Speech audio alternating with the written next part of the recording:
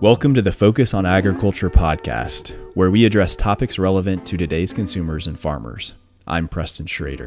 And I'm Jason Carr. Preston and I are Technology Development Reps, or TDRs, for Bayer Crop Science. As TDRs, our primary mission is to help solve agronomic challenges that farmers face and to understand how to best utilize the Bayer suite of products, including traits, genetics, crop protection, as well as digital tools, to create solutions that are tailored to each grower's unique farm. We have a couple goals with this podcast, the first being to help farmers across the country to address challenges that they face throughout the growing season while introducing them to game-changing technology that has the potential to radically benefit their farming practices. We also want to provide the consumers of ag commodities who are not necessarily involved in agriculture with information about the practices farmers engage in and the reasons behind them, to hopefully provide a greater level of understanding and comfort with how their food is produced. Today, we're going to discuss the safety of the modern food supply. Our guest is a registered dietitian, Leah McGrath. So, Leah, thanks for joining us here this afternoon. To start out with, could you tell me what you currently do and then maybe tell us a little bit about your education and background? Sure.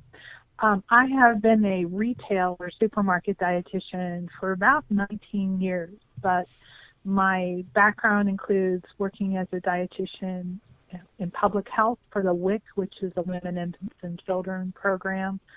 And I was also a dietitian and officer in the U.S. Army. So I got into dietetics as almost a second career. My first, maybe my third career. It's my third career. I used to be in the restaurant business, and I was also in marketing and human resources, and I went back to school and became a dietitian. So I have my undergraduate degree in, one in speech communication and one in human nutrition, and I've done work on my master's in marketing, and I have certification as lactation consultant and health promotion, that kind of thing. Wow, so you have not only a pretty diverse educational background, but you have the experience to go along with it, so that's great. Can you tell us what a registered dietitian is? So registered dietitian is a protected title or term in the United States. And so a lot of times you'll see people refer to themselves as either registered dietitian or registered dietitian nutritionist, so either an RD or RDN. So registered dietitians have at minimum an undergraduate degree. Most have a master's degree, and it doesn't necessarily need to be in nutrition. Then in order to become a dietitian, we have to be accepted in and complete a 1,200-hour internship, and it's a very competitive internship. The match rate is about 50%, so only half the people who apply to get into an internship are actually accepted. Once you get through, the internship is like similar to what a physician would do in that you go through a lot of different practice areas. So you get experience in clinical and public health, food service, administrative. Some programs do things in entrepreneurial work, sports nutrition. Then you have to pass a nationally administered board exam, and then you become a registered dietitian, and then you keep up educational credits on an annual basis to maintain your credentials. Wow, so it sounds like it's a pretty involved process.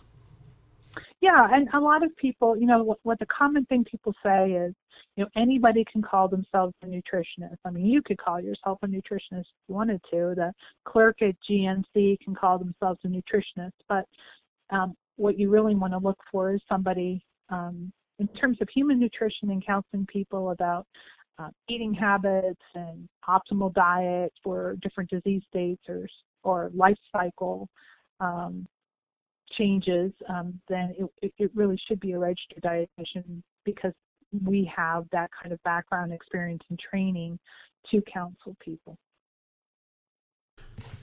So, you kind of referenced, there's a lot of terms out there that get thrown around. I mean, even, I don't know, I've seen nutritionalist, I've seen nutritionist, I've seen naturopath. I don't even know if I'm pronouncing that right. Yeah. I've seen, right. Chiropractors are always selling supplements or cleanses or whatever. So Is there any training that's required to claim yourself to be a food professional or to give advice? I mean, is there something that regulates that?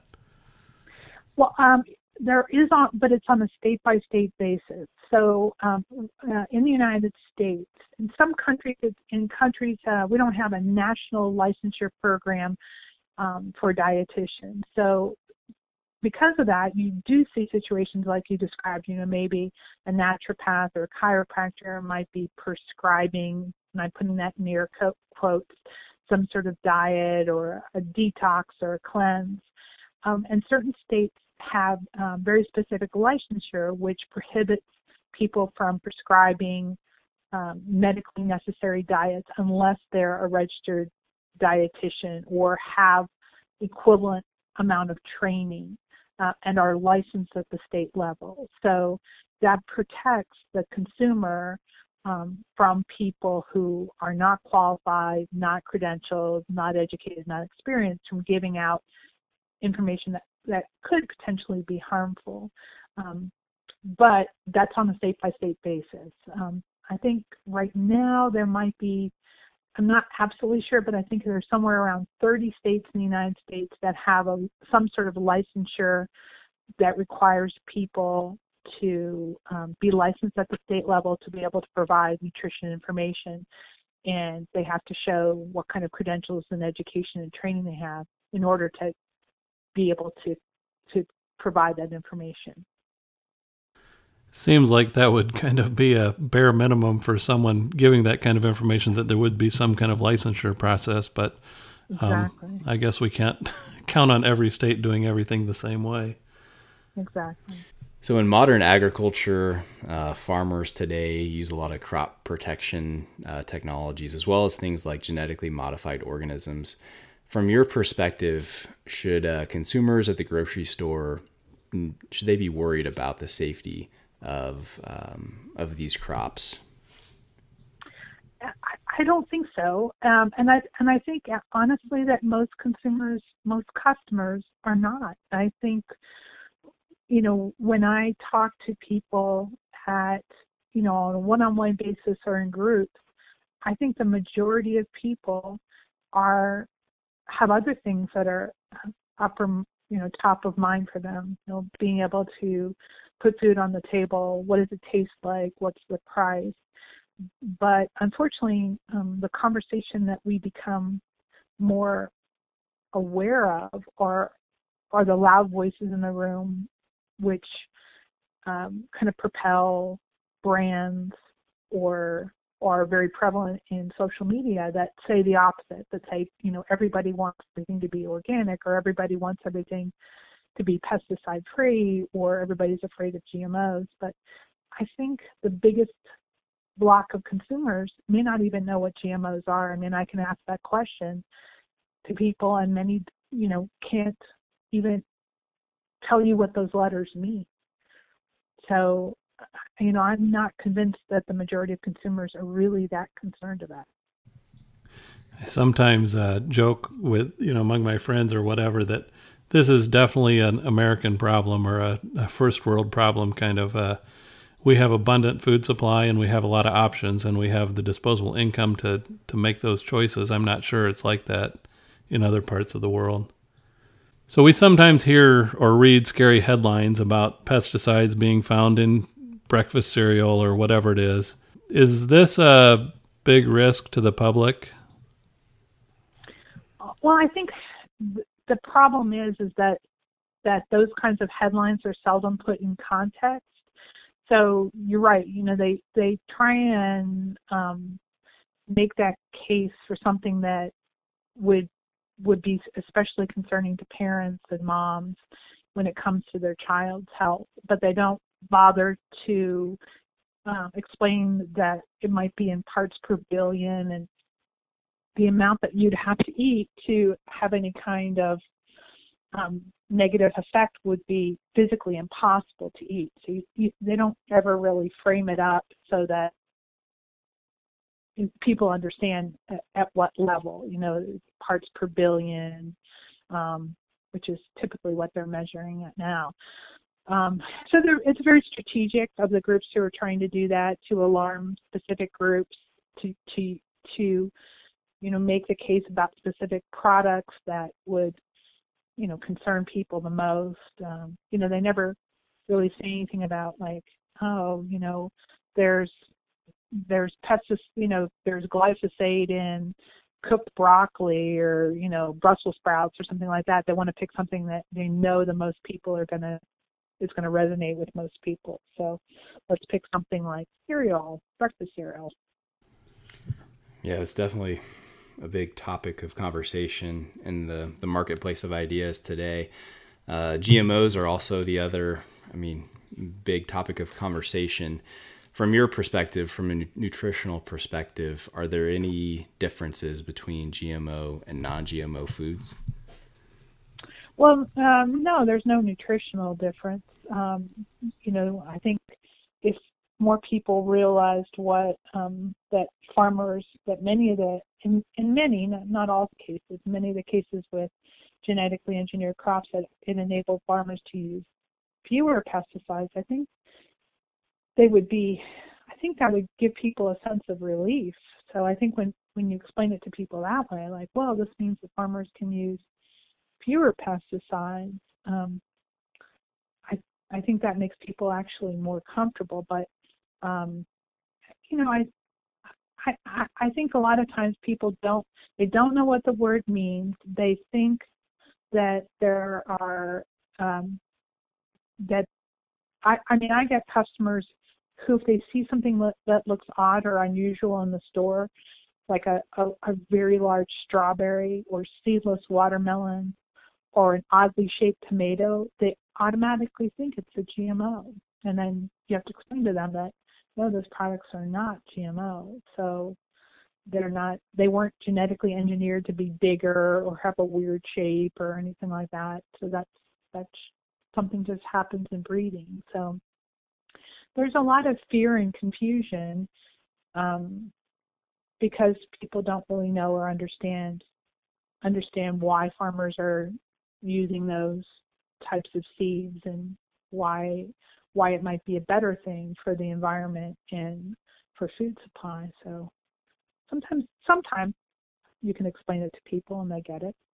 It's an interesting point that you make about the less dependence on pesticides. The most common or on a lot of the acres is Bt corn, which, as you probably know, is a soil bacteria that kills certain Lepidopteran species, and that has been used for since the beginning of organic production, basically, and organic systems, sprayed on the crops right up until the time of harvest. But suddenly you put a specific protein from that bacterium into a plant, and it's scary for some reason. Oh, yeah. I can remember going to a farmer's market, and the guy had all kinds of, signage up on his little chalkboard, and he said, this is organic corn.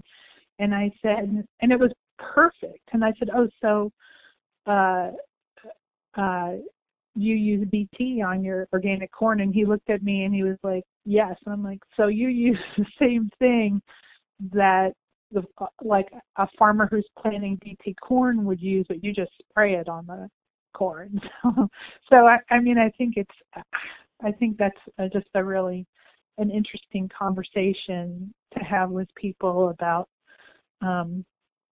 that they don't realize that either with Bt or they don't think, they're hearing all kinds of things about glyphosate, and they don't make the connection with the Roundup they're using in their own yard, and realizing that those are similar products.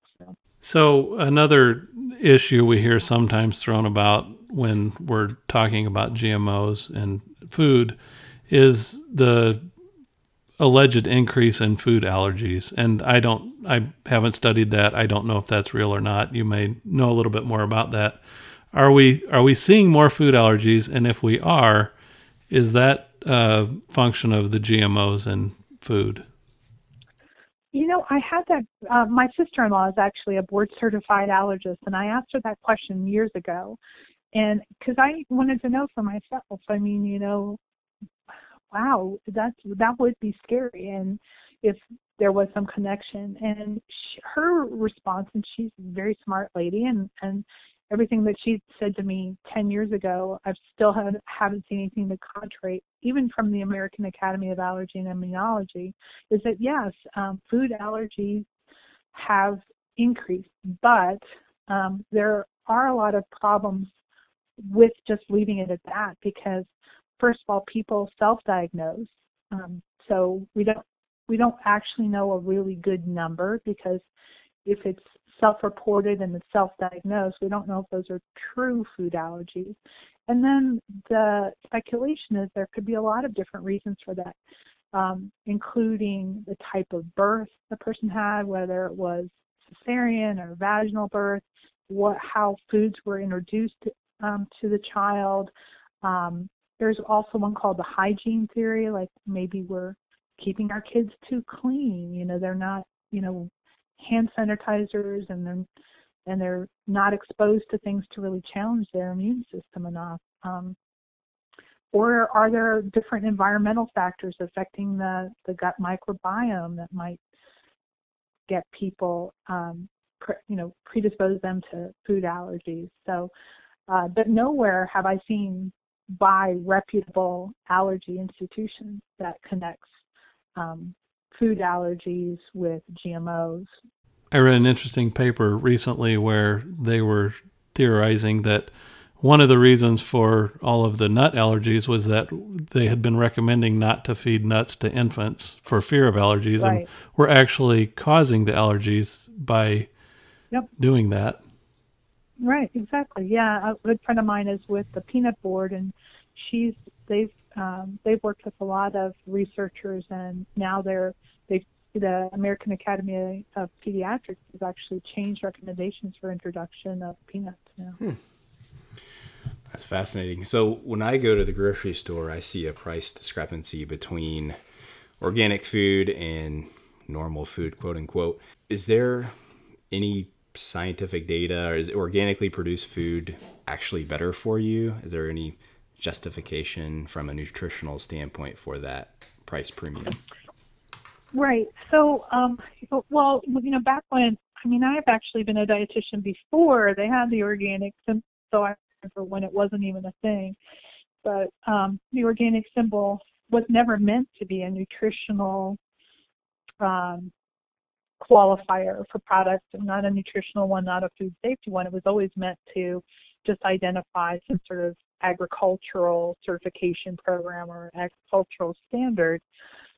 What I tell people, our customers a lot, when they ask, well, how come the organic things are, the organic produce is more expensive than non-organic or conventional, is that, organic farmers don't have as many tools in their toolbox. Oftentimes they don't get the same yield. So they are spending more and ending up with less.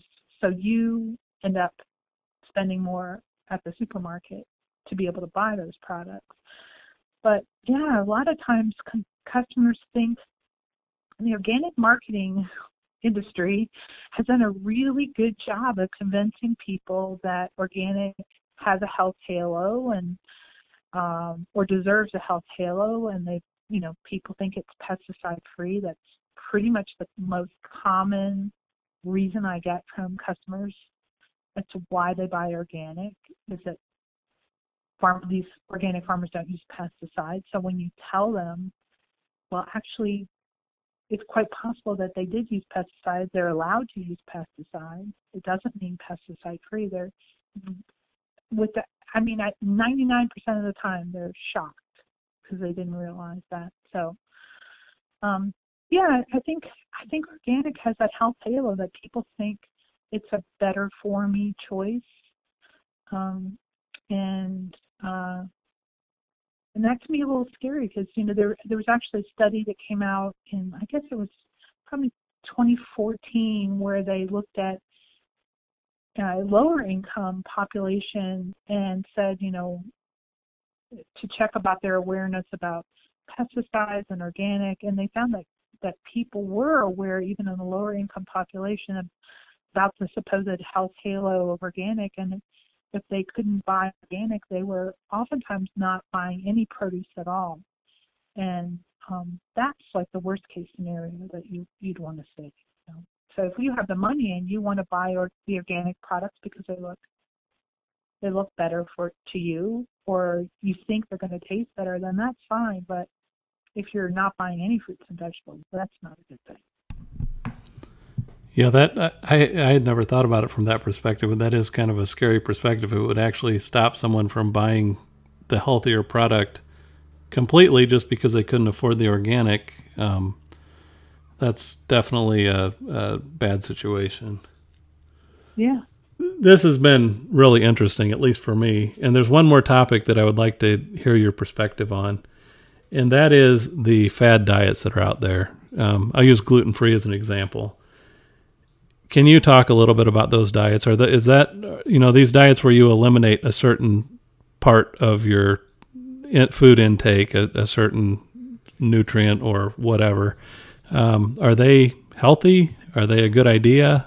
I think it's important to, of course, right up front say, that all these diets may have benefits for certain individuals. For example, gluten-free is certainly a medically necessary diet for somebody with celiac disease, but that's only 1% of the population. And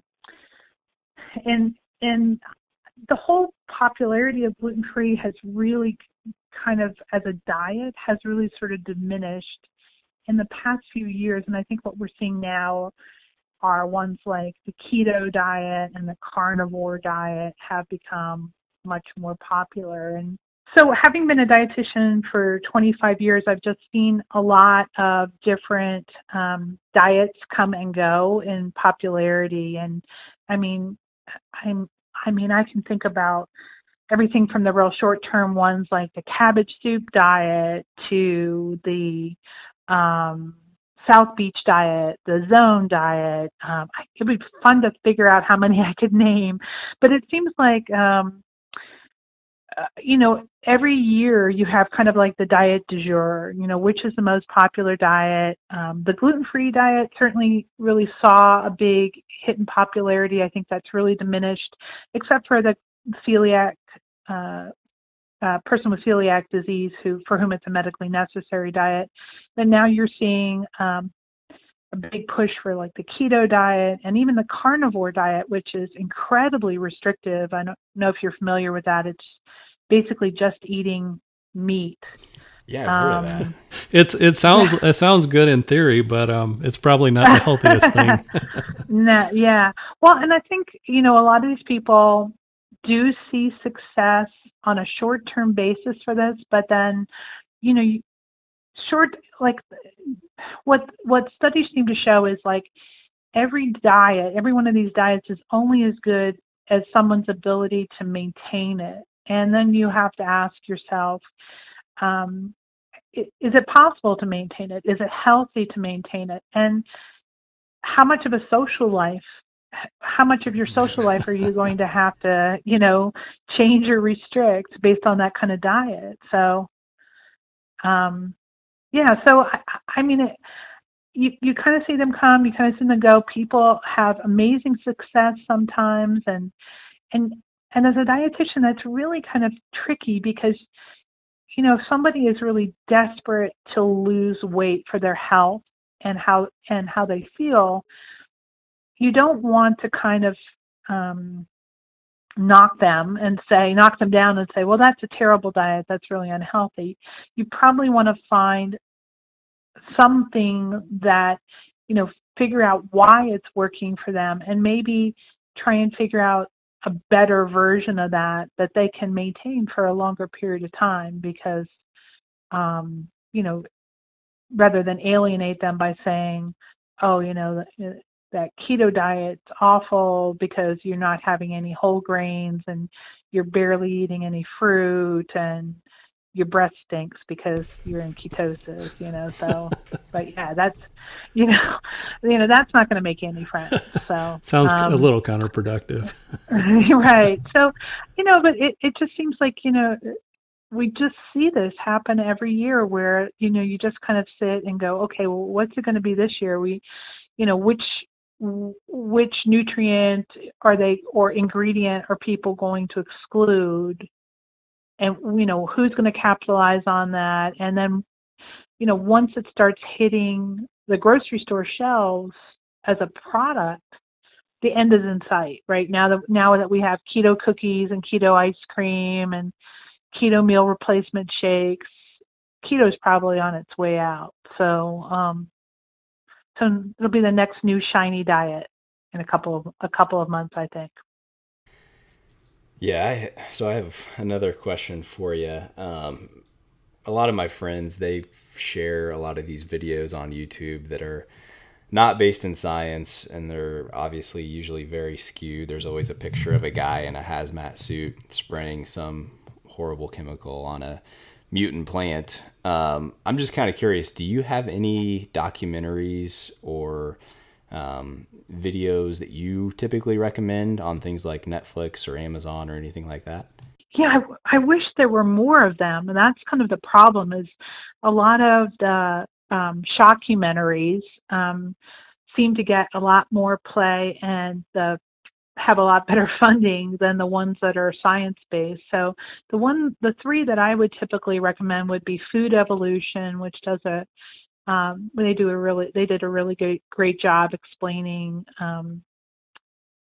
genetic engineering and the benefits to small farmers in Africa. License to Farm is another one, and I think Farmland would be another one.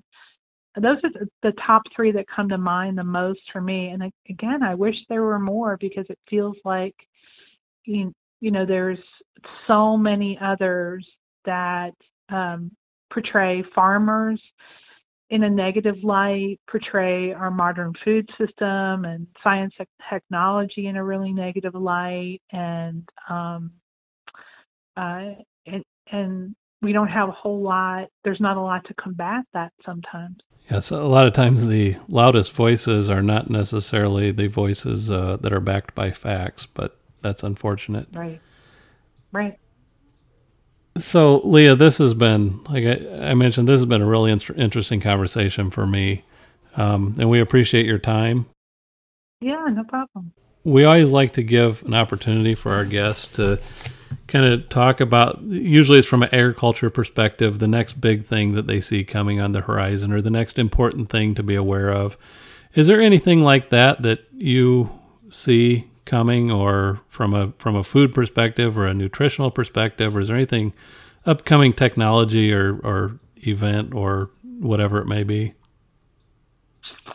Well, I mean, I think that I think that most of my customers or most consumers really have no inkling what an amazing food system we do have, and the fact that it's so global, and which is a good thing. But then when things happen globally, like we're seeing now with the African swine fever, that there can be this domino effect that ultimately affects prices in the United States. So I think that we're going to increasingly become aware of the global food economy, and that we'll have to be aware of that. There's just no way of escaping that. I mean, right now, and the United States is such a privileged place. I mean, we grow a lot of our own food. We don't have to import a lot of our own food. We have access to so many different agricultural regions. I mean, California, Florida, in the Midwest. We're truly, truly blessed. But I think in years to come, that conversation is going to have to change a little bit with climate change and changes in agriculture, that consumers will have to become more aware of how dependent we are on each other around the world. Yeah, it's really exciting the choices we have now as far as fresh produce and things like that, even from when I was a kid 40 years ago. It's a lot different than it used to be. Totally. Yeah, exactly. Well, Leah, thank you so much for taking time out of your schedule to join us for a call here today. In closing, would you like to share a way that the listeners could get a hold of you, maybe your Twitter handle or a website? Sure.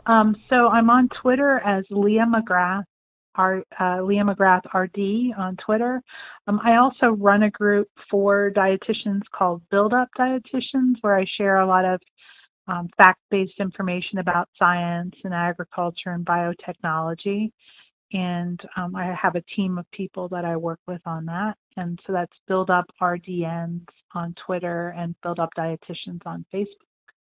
So, and then I'm also on Facebook as Leah McGrath Dietitian. So. Well, thanks so much for being with us today. We appreciate your time. Yeah, thank you. I appreciate it.